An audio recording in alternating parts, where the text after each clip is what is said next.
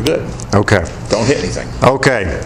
Listen, thank you so much for having me here tonight. It's good to meet you. I don't think I've met anybody in here before except for Doug and Karen, but you all seem like a friendly bunch. I know that Doug and Karen are certainly very friendly, so thank you for your hospitality and for having me here.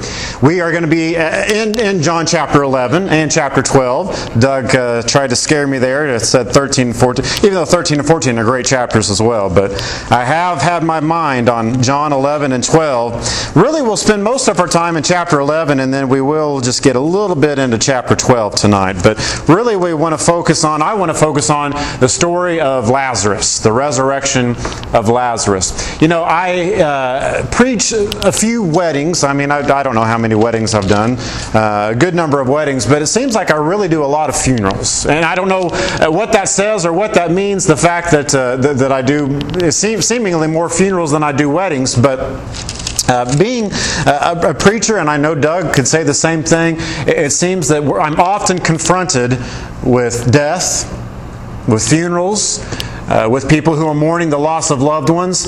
And when we're in John chapter 11, we're in that kind of territory.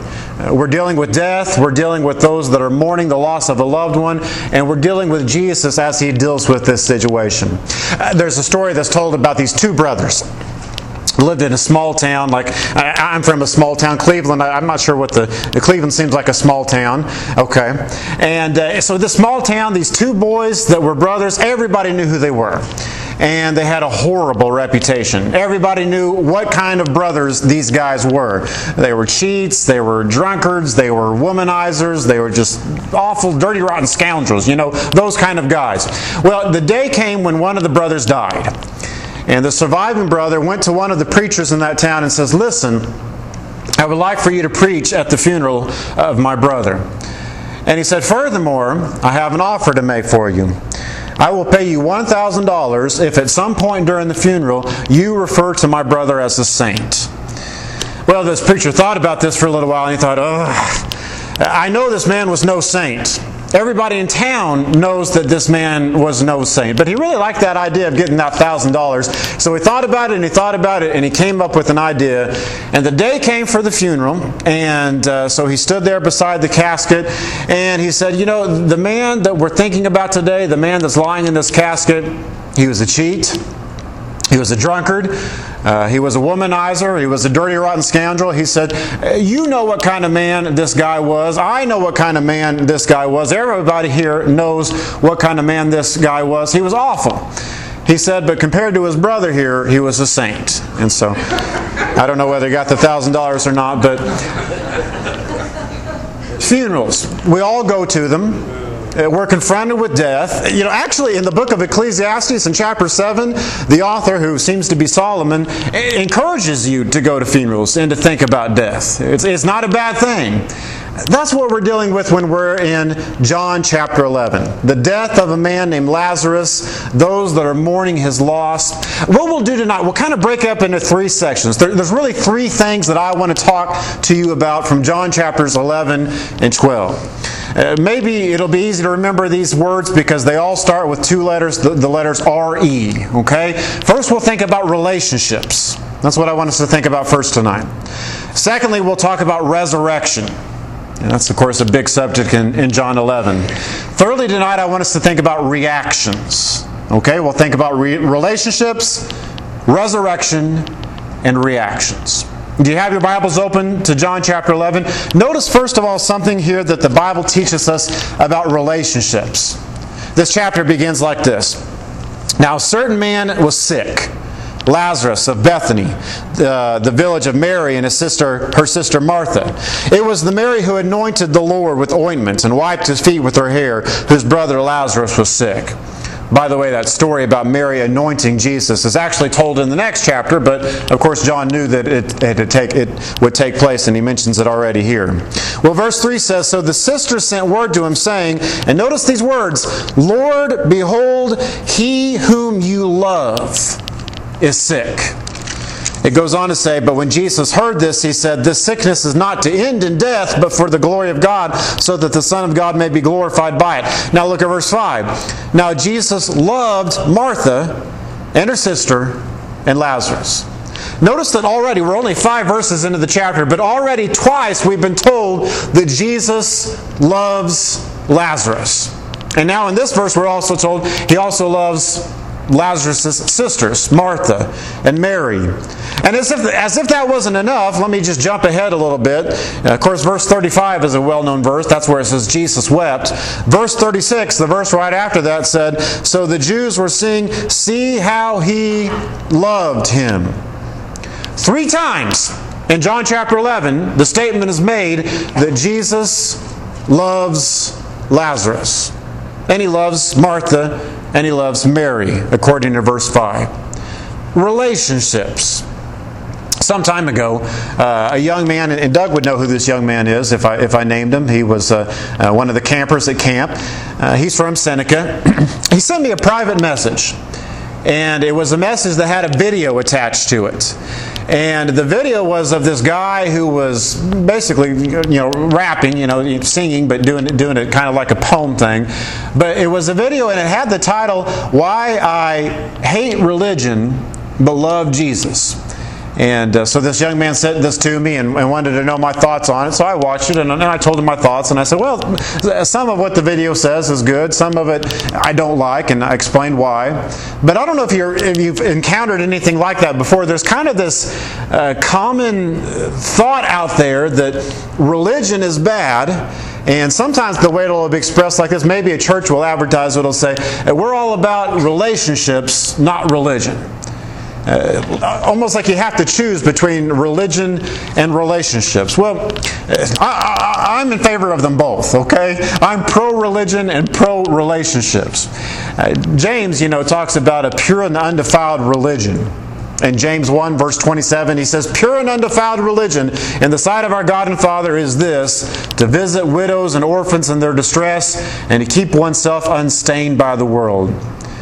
There is such a thing as a pure and undefiled religion. So I'm not ready to give up on this idea of religion. And I don't think that we should say that we hate religion.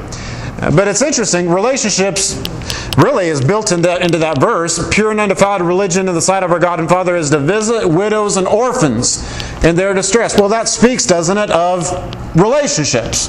So it's not like we have to pick and choose between religion and relationships. They're both important, and they are, in fact, intertwined. But relationships are important, and I hope we all recognize that. We might say Christianity is all about relationships. In fact, we might say life is all about relationships. Unless you're choosing the path of being a hermit and living up in the mountains all by yourself, which, by the way, I don't think you should do, life is all about relationships. We are constantly encountering people, aren't we? Here in church and outside and in our families and in schools and wherever you work, it's all about relationships. Well, then the question that should be, what kind of relationships should we have? Or what kind of relationships should we be striving to foster? These verses give us a strong clue, don't they? Jesus loved. Jesus loved. He loved Lazarus. He loved Martha. He loved Mary. And next week when we're at Green Valley Bible Camp, Doug and I, there's a lady back at my congregation, Jolene Schmidt. Doug, you know Gabriel Schmidt. This is Gabriel's mother, Jolene. She has bought 200 bracelets that you might be familiar with. They're cloth bracelets, and they have the initials WWJD on them. And she bought them with the intention that we can give them to the kids next week at Green Valley Bible Camp. I think it's a great idea. These bracelets, if you don't know what I'm talking about, those initials, WWJD, stand for, what would Jesus do? It's a great question to ask. It's a great question not only for young people to ask, but for all ages to ask. We should be asking, what would Jesus do as we live our lives? The Bible repeatedly tells us that God wants us to be like Jesus Christ. Romans 8:29, for example, says, "Those whom God foreknew, He predestined to become conformed to the image of His Son, so that He would be the firstborn among many brethren." God wants you to be just like Jesus. And so it's a wonderful question as you live your life and you make decisions and you interact with people and you've got choices to make, to say, okay, what would Jesus do? What would He do in this situation? How would He respond? What choice would He make? What decision would He make? And when it comes to relationships, the answer to the question is, what would Jesus do? Well, the answer is, He would love. Jesus would love. We see him doing that here, but let's not think that these are the only three people that Jesus loved. You might know this already. In fact, I don't know. Of course, several speakers have preceded me here this summer talking about the Gospel of John, and so maybe you've heard this said already. John has a nickname. The man that wrote this book, John has a nickname. He's called the Apostle of Love. And the reason being is because he wrote so much about love. You read the Gospel of John, you read 1 John, you read 2 John, you read 3 John, you read the book of Revelation. Those are the 5 books of John. And you're going to find the word love just again and again and again and again. Like in the famous John 3:16. God so loved the world that He gave His Son. John chapter 13, verses 34 and 35. A new commandment I give you, that you love one another, just as I've loved you. By this all men will know you're my disciples, if you have love for one another. I mean, on and on and on again we go. There's so many passages where John emphasizes love. And of course, in many of those passages, he's simply recording the words of Jesus, who emphasized love. Jesus not only loved Mary and Martha and Lazarus, He loved John. John calls himself, not John, but he calls himself the disciple whom Jesus loved. Now, I don't think that means that John was being arrogant and was saying, hey, look at me, Jesus loves me, but not these other guys. No, I think it's more like this. I think he's saying, I'm so thankful that Jesus loved me. I mean, Jesus also loved Peter and Andrew and James and all those other apostles. Jesus He loved. Period. Jesus even loved the people that drove the nails through His body. You remember Jesus' prayer as He was being crucified in Luke chapter 23? He says, Father, forgive them, for they do not know what they're doing. Is that not an expression of love? It absolutely is. Do that. You want to keep your spot here in John 11? Let's go over to Matthew chapter 5, which is probably a well-known passage to you. It's the Sermon on the Mount. Well, it's the first chapter of the 3 chapters that make up the Sermon on the Mount. And it's a chapter where Jesus talks about love. At the very end of this chapter, in Matthew chapter 5, verse number 43, He says, You have heard that it was said, you shall love your neighbor and hate your enemy. Jesus said, No. I say to you, love your enemies. Love your enemies and pray for those who persecute you. Now, isn't that exactly what Jesus did when He uttered His prayer? Father, forgive them, for they know not what they do. He was loving His enemies. He was praying for those that was persecuting Him. Jesus was a man who practiced what He preached. He goes on to say in verse 45 that when we do this, when we love our enemies, it says, You may be sons of your Father who is in heaven, for He causes His sun to rise on the evil and the good, and He sends sends rain on the righteous and the unrighteous. Have you all been praying for rain lately? We need rain, don't we? I know the people back home in Seneca, that's something that we've been talking about. We need rain. Well, we've gotten some rain in the past week, but I don't think it's quite enough, right? We still need some more rain. The rain in this passage, and I think sometimes people misuse this verse, and their intentions are good, but in this verse, God is talking about blessings. Jesus is talking about blessings that God sends on people. The rain and the sun, those are blessings that God sends not only on righteous people, but also on unrighteous people. When it rained this past week, did you look outside and did you see, was it raining on this person's field, but not on this person's field right next to it? Or raining on this yard, but not on this yard, but raining on this yard? That's not exactly the way it works, is it? God sends His rain both on the righteous and the unrighteous. He sends the sun down to nourish the gardens and the plants and the yards and the fields of both the righteous and the unrighteous. Jesus is making the point that God the Father loves not only those that love Him, but He also loves those that hate Him. He blesses even those that are ugly to Him. Jesus does the same thing as He prays, Father, forgive them, for they do not know what they're doing. Jesus is emphasizing here, when you love your enemies, you prove yourselves to be sons of the Father. There's that old expression, like father, like son. Have you ever thought about this? You show yourself to be, you prove whose son you are by the way that you act. And over in John chapter 8, Jesus says, you are sons of the devil. Talking to some Jews there. He was a liar. He's a murderer. You're a liar. You're wanting to kill me. However you act, that proves whose son you are. You know, very often, well, I have 2 sons. My oldest son, Jude, Doug, he's going to be at camp next week, his first year of camp. For years, people have said that Jude looks like me. Every now and then I'll say, yeah, don't you feel sorry for the boy?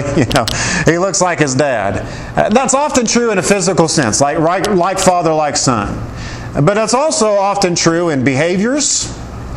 Sometimes it's, have you ever noticed, I've noticed this, a father likes a particular sports team, his son likes that same sports team as well. Isn't that interesting how that works? It's not really surprising, is it?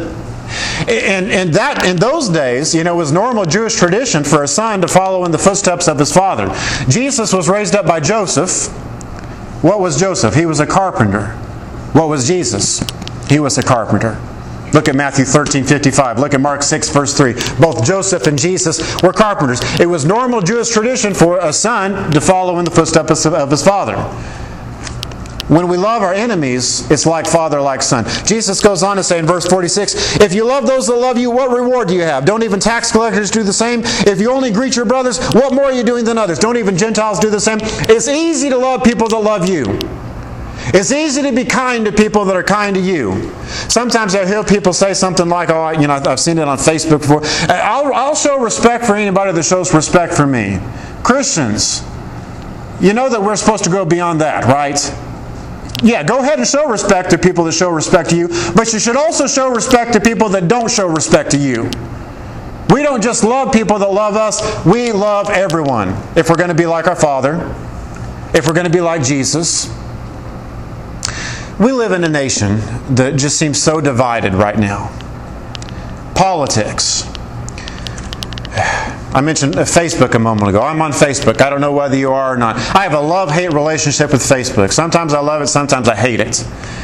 A lot of my news feed on Facebook seems to be devoted to politics. People making posts about politics. And a lot of those posts about politics really, in fact, I would say probably 99% of them, maybe I'm just being pessimistic here, but maybe 99% of them seem to be pretty ugly posts about politics. Pretty hateful. Pretty mean. And now here's where it's really going to get sad. It seems like most of those ugly posts about politics are made by other Christians. What about have you heard this expression, snowflake? That's being thrown around a lot. To some people who are on the other side politically from where some people are, they'll call them a term like snowflake. Are you still in Matthew 5? Look at verse 22. In verse 21, you've heard that the ancients were told you should not commit murder. Verse 22, I say everyone who is angry with his brother shall be guilty before the court. Whoever says to his brother, and by the way, I use the New American Standard Bible, just to let you know the translation I'm using. You good for nothing is what's used here. The Greek word here is reka. Well, he'll be guilty before the Supreme Court. Whoever says, you fool, is guilty enough to go in the fiery hell. Jesus, notice he says, don't commit murder, but there's also anger issues to think about, and there's also insults that we need to think about. Now, I know that Jesus didn't use the word snowflake here, but don't you think that that's included as well? Don't you think that other insulting terms are included as well? I don't think Jesus needed to go through every insult in the history of mankind, including ones that are used in 2018, for us to understand that when Jesus says, don't insult other people, that applies to all kinds of insults. Don't be hateful when it comes to those with whom you disagree about politics. Now, what about this? What about those that we disagree with when it comes to religion? Should we speak the truth? Yes. But should we speak the truth in love? Yes. Ephesians 4 verse 15 says exactly that. Speaking the truth in love. Listen, if we're going to be like Jesus, Jesus loved. And he did. And I suspect, I'm just kind of guessing here, I suspect that Lazarus and Martha and Mary were probably pretty easy to love. What I read about them in the New Testament, they seem like people that would be pretty easy to love. But Jesus didn't just love Lazarus and Martha and Mary. He loved the people that drove the nails through his wrists and through his feet.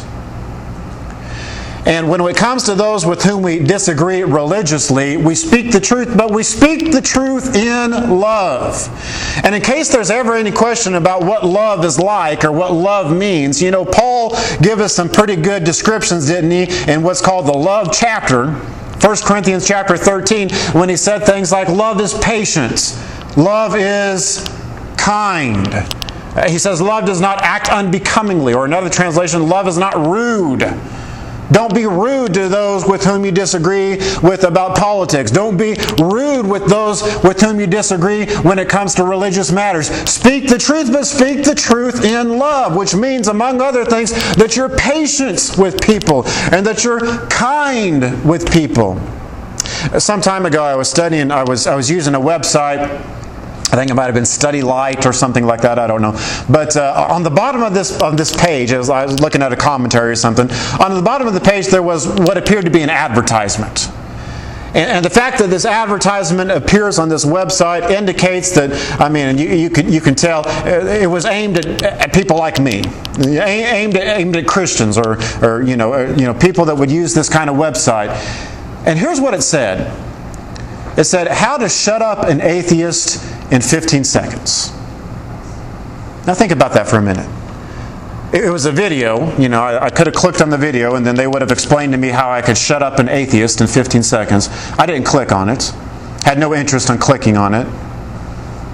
Is that the kind of attitude? Is that what we're at? Is that what we're trying to do? Are we trying to shut up atheists in 15 seconds? Or are we trying to engage in conversations with people and do what James said to do in James 1:19, be quick to hear, slow to speak, and slow to anger?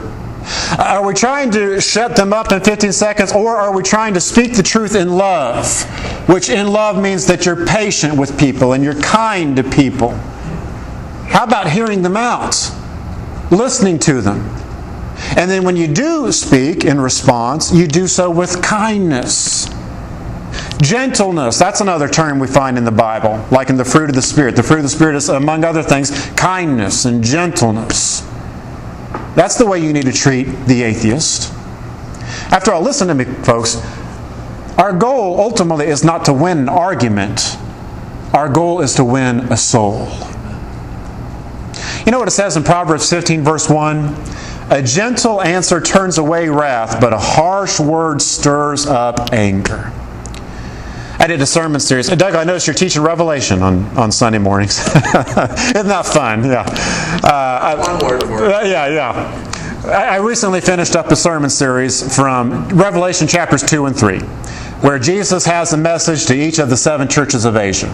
One of those churches, I'll just turn over here. By the way, Revelation is written by John, the same man that wrote the Gospel of John that we're studying tonight. I will get back to the Gospel of John eventually, I promise. But in Revelation chapter 3, Jesus says to the church in Philadelphia, verse 8, "Behold, I have put before you an open door." And it's interesting, you look at other passages that talk about an open door. Colossians 4 is one of them, and there's others.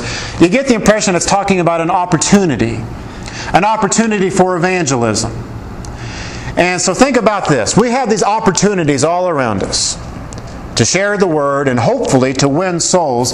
But how often has Jesus put before us an open door and a Christian, you or I or some other Christian, have come along and in a sense we have closed the door by using harsh language, by being unkind? A gentle answer turns away wrath, but a harsh word stirs up anger. Seems to me like a harsh word is a pretty good way to end a conversation fast, and to close the door, and to make that opportunity disappear. If you want that person to keep listening to you, you might try gentleness and kindness. I probably should move on to my second point, but let me say one more thing. Is there any salesmen in this room? Maybe I should ask that before I say this, okay? Any car salesmen or anything? Sometimes salesmen have a bad reputation of being, manipulative or whatever, being dishonest. But I don't think all salesmen are like that. I was at a car lot recently because I was having my car worked on, and so it's a Ford place in Joplin, and one side of it is a service station, and then the other side of it they sell cars. And so I was at the service station, but while I was waiting on my car to get worked on, I went and looked around at the new cars that were being sold, just kind of killing time. And as you can imagine, I was approached by a couple of salesmen. And I just got to think. I got to thinking about sales, and I got to thinking about evangelism. And I'm not saying that evangelism is exactly sales, but I mean, in a sense, can you follow me? Or in a sense, aren't we trying to sort of sell Christianity? I mean, not that we expect to make any money off of it or anything, but we're trying to get people to become Christians, right? We're trying to get people to become disciples of Christ. And maybe we should take some clues from salesmen. Salesmen are nice. Salesmen are kind.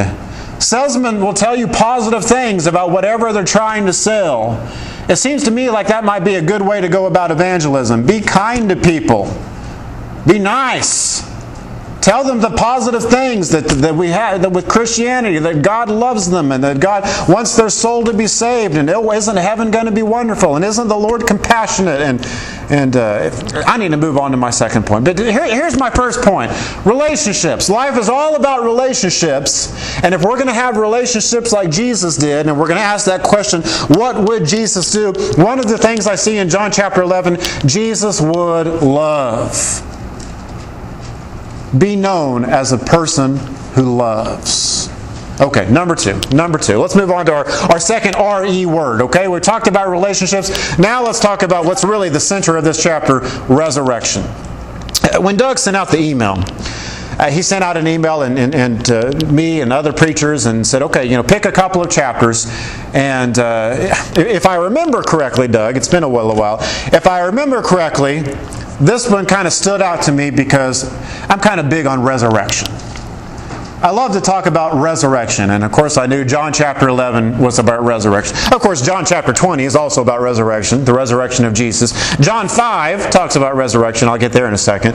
But John 11, the resurrection of Lazarus. Let me tell you why I'm big on resurrection. Well, I'm big on being biblical. And I know Doug is, and I trust that you all are as well. Don't we want to be biblically correct, biblically sound? But here's what I'm afraid of. I'm afraid that at funerals, or when we talk about death, we might put it like this. We might say, okay, when a person dies, their soul goes to heaven, or goes to hell, depending, and that's the end of the story. And if that's the way we tell the story, we're really leaving some things out. Okay? In particular, what I'm thinking of is we're leaving out resurrection. Okay? We're leaving out resurrection. Here's a great definition. Let me.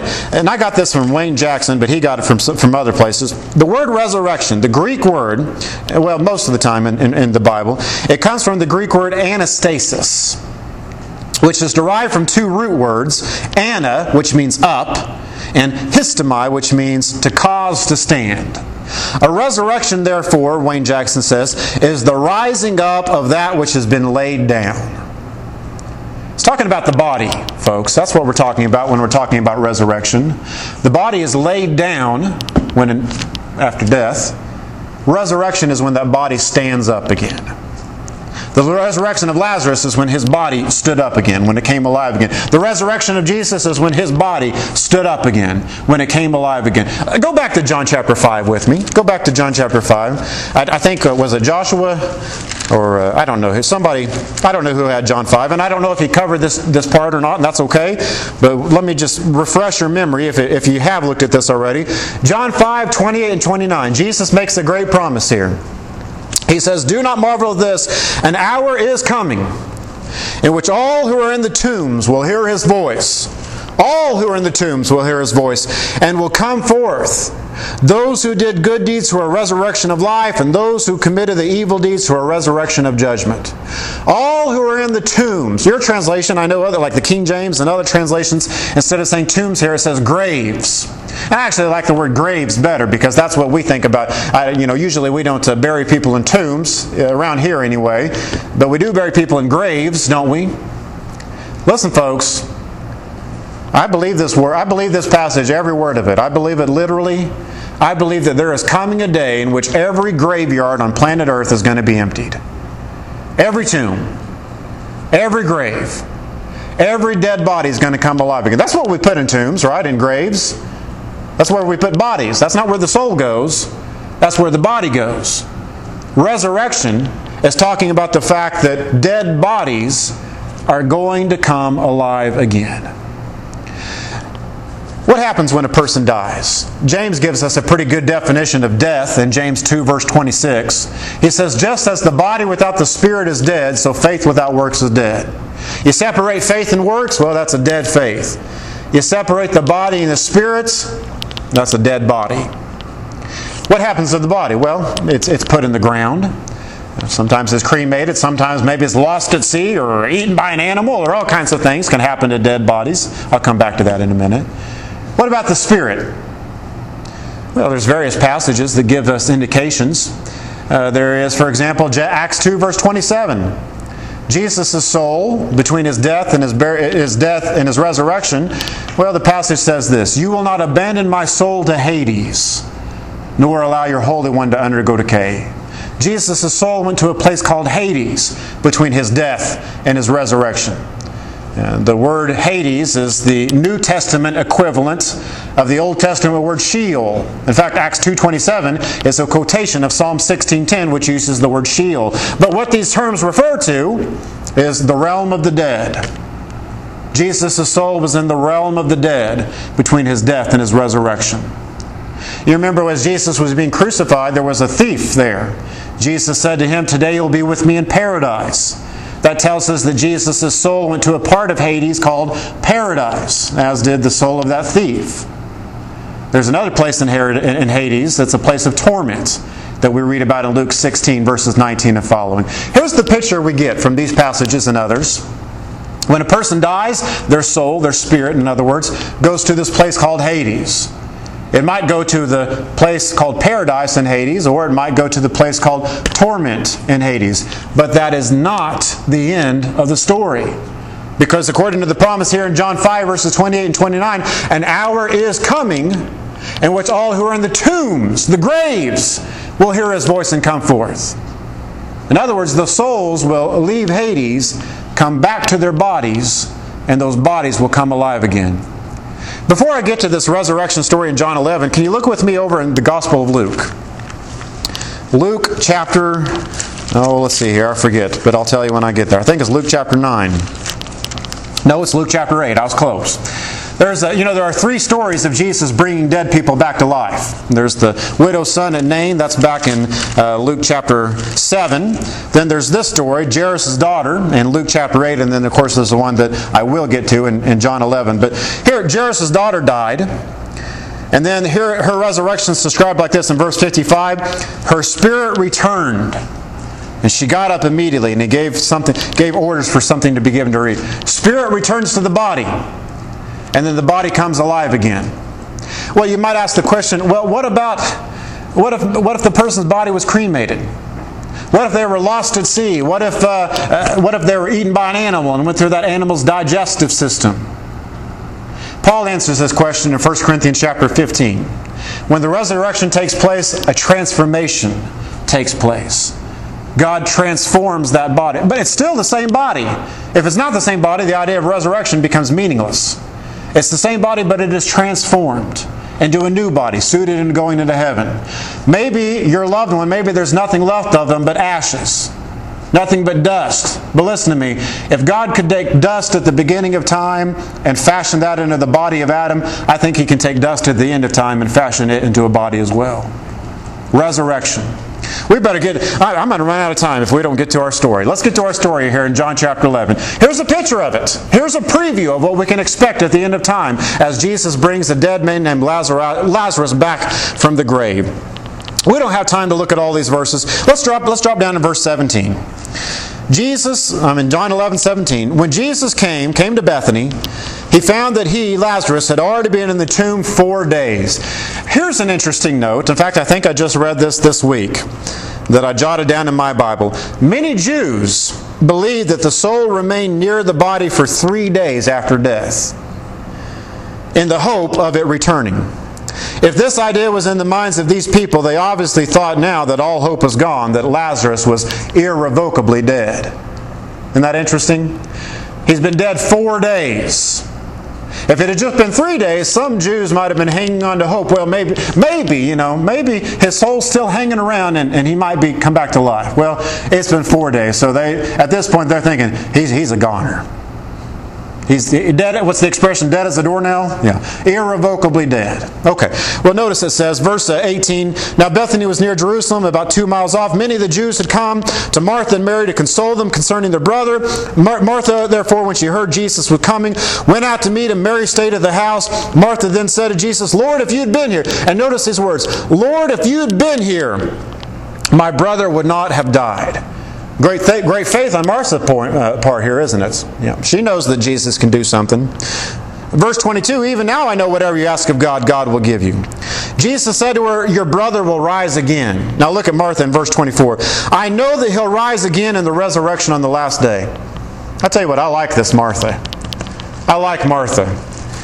She's right in her first statement. If you'd been here, Jesus, my brother would not have. I know you could have kept him from dying. And now she makes this great statement. I know that he'll rise again on the last day. She's absolutely right.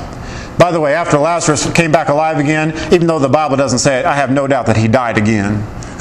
And I have no doubt that what Martha said right here is true. He will rise on the last day.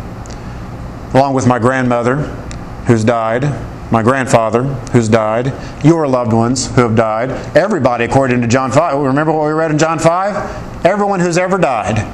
Everyone who ever will die, their body will be resurrected. Martha's exactly right. But Jesus has something else in mind right now, doesn't he? Notice he goes on to say, he makes the great statement in verse 25, I am the resurrection and the life. There's lots of I am statements in here. Let's drop down a few verses. Let's drop down to Mary. Verse 31. The Jews who were with her in the house, consoling her, when they saw Mary got up quickly, went out, they followed her, supposing she was going to the tomb to weep there. Mary came where Jesus was. She saw him, fell at his feet. She said, Lord, if you'd been here, my brother would not have died. Sound familiar? That's the exact same thing Martha said back in verse 21. I love what one commentary says that I have. Note that the words of Mary were the same as Martha's. How many times had they repeated these words to each other in the last 4 days? Don't you think that's right? Have you lost a loved one before?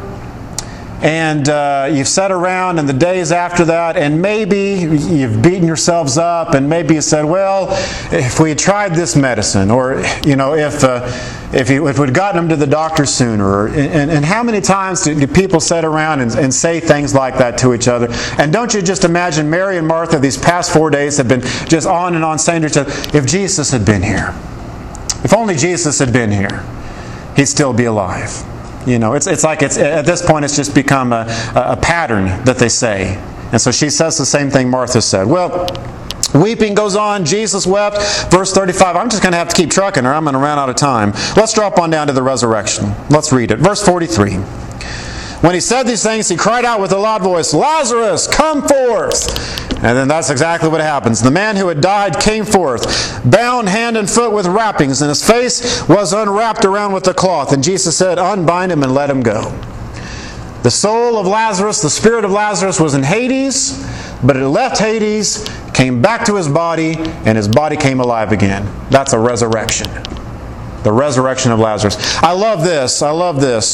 There's a quaint Puritan writer who said about Jesus, if Jesus had not named Lazarus when he shouted, he would have emptied the whole cemetery.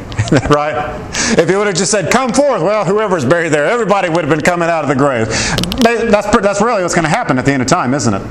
Everyone's going to hear the voice of Jesus and come forth. But he specifies, now just Lazarus right now, okay?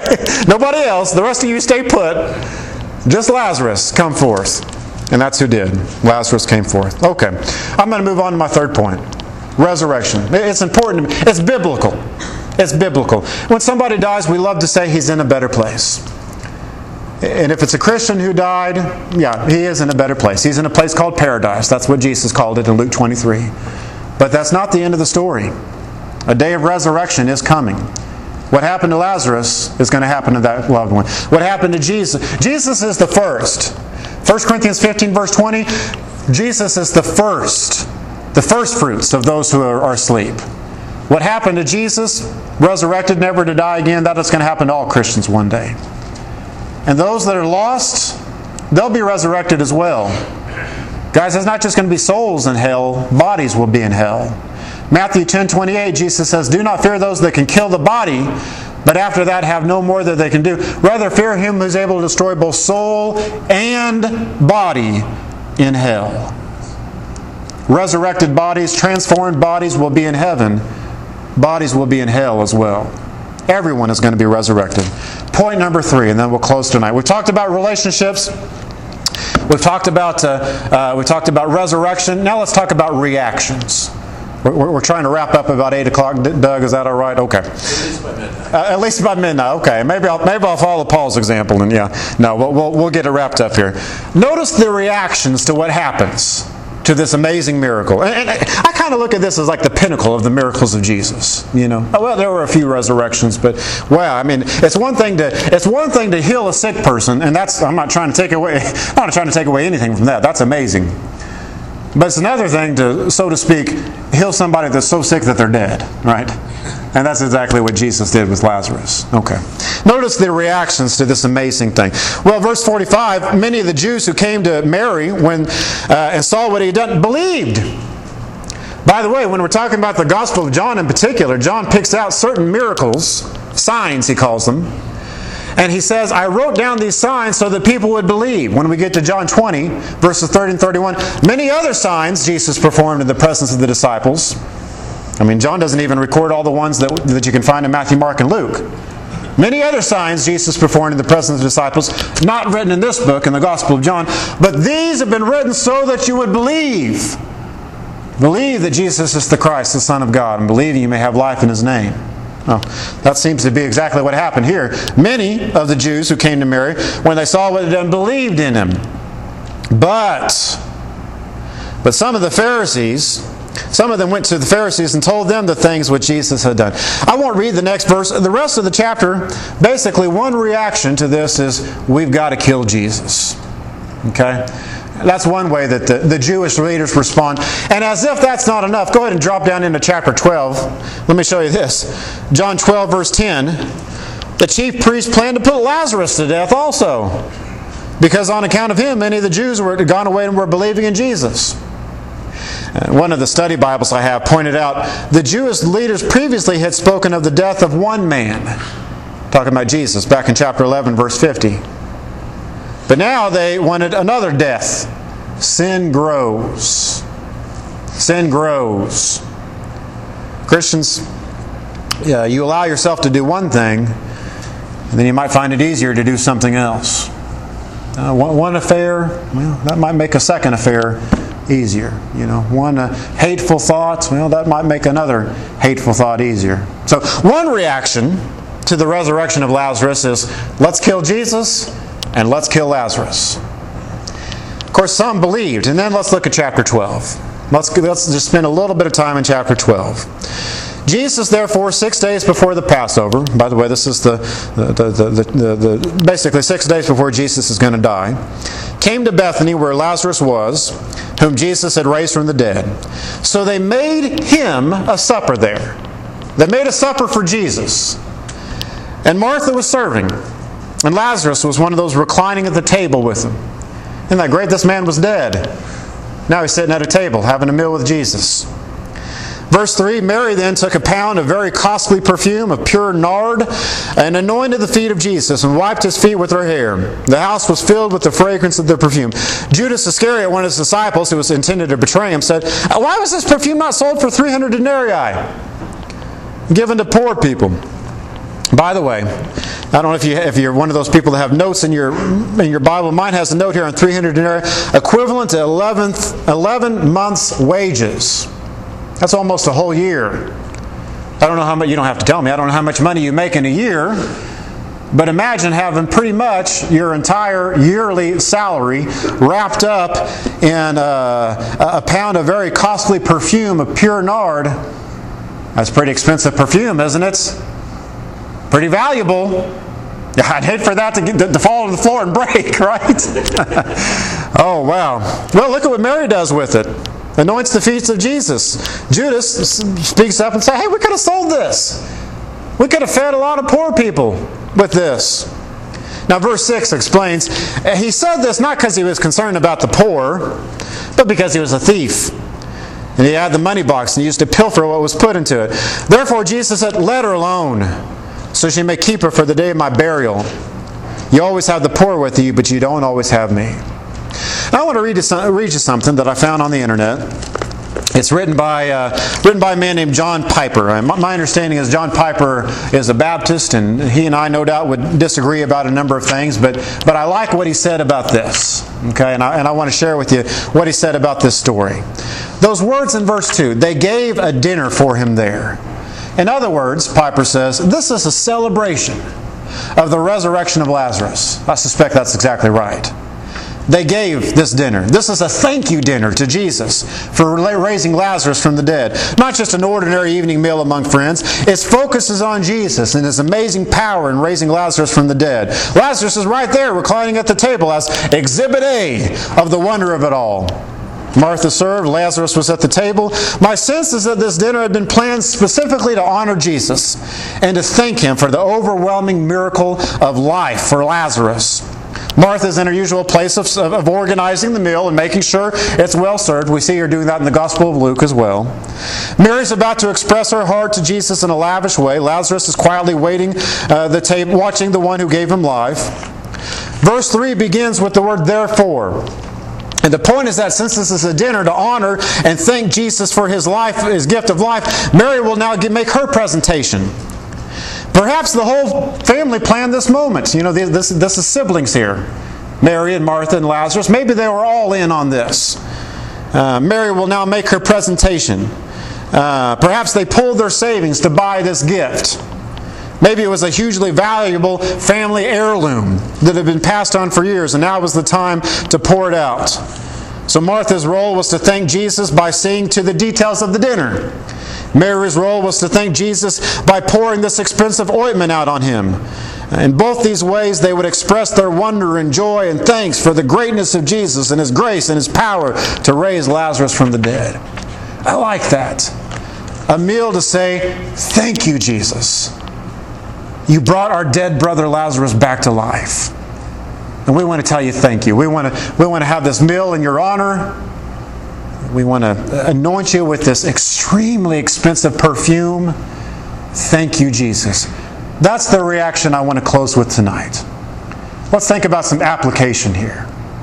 Has Jesus done something wonderful for you? Amen. Has He promised to do something wonderful for you in the future? Yeah. We could count our blessings. We could talk about the way He's forgiven us. We could talk about things that He does even for those that aren't Christians. The way that we talked about the sun and the rain earlier. We could talk about all the wonderful things that the Lord has blessed us. Now, shouldn't we be grateful, thankful? How might we express that thankfulness? Well, one way is by saying thank you. Thank you, Father. Right? We pray with thanks. Paul says in Colossians 4 verse 2, devote yourselves to prayer, keeping alert in it with an attitude of thanksgiving. Sometimes we sing songs where we express thankfulness. Hebrews 13:15 says, let's continually offer up a sacrifice of praise to Him, that is the fruit of lips that gives thanks to His name. But here's something else we might do. Notice the sacrifice involved here. This perfume was expensive. It almost cost a year's worth of a salary to pay for this perfume. This was a tremendous sacrifice on the part of Mary and maybe on the part of Martha and Lazarus as well. Maybe they were in on it. This was a tremendous sacrifice to express thanks to Jesus. You look at the book of Romans, and you could kind of divide the book of Romans into, chapters 1 through 11 what you might kind of call it the doctrinal section, the theological section, the deep section, the section where Paul talks about basically how merciful God has been to us. All have sinned, but Jesus died for us. God has shown great mercy to us. And then chapter 12 begins the practical section. Here's how you ought to live as Christians. You ought to not take revenge, and you ought to obey the government, and you ought to, he talks about matters of opinion, and here's the ways that you ought to live out your life, practically speaking. But it all begins with this verse. You might say this is kind of the transition verse in Romans. Romans 12, verse 1. It says, I urge you, by the mercies of God, or we might say, in view of the mercies of God, to present your body as a living and holy sacrifice, pleasing to God. This is your spiritual service. Because God has been so merciful, I'm paraphrasing here, express your gratitude by giving yourself as a sacrifice. Sacrifice.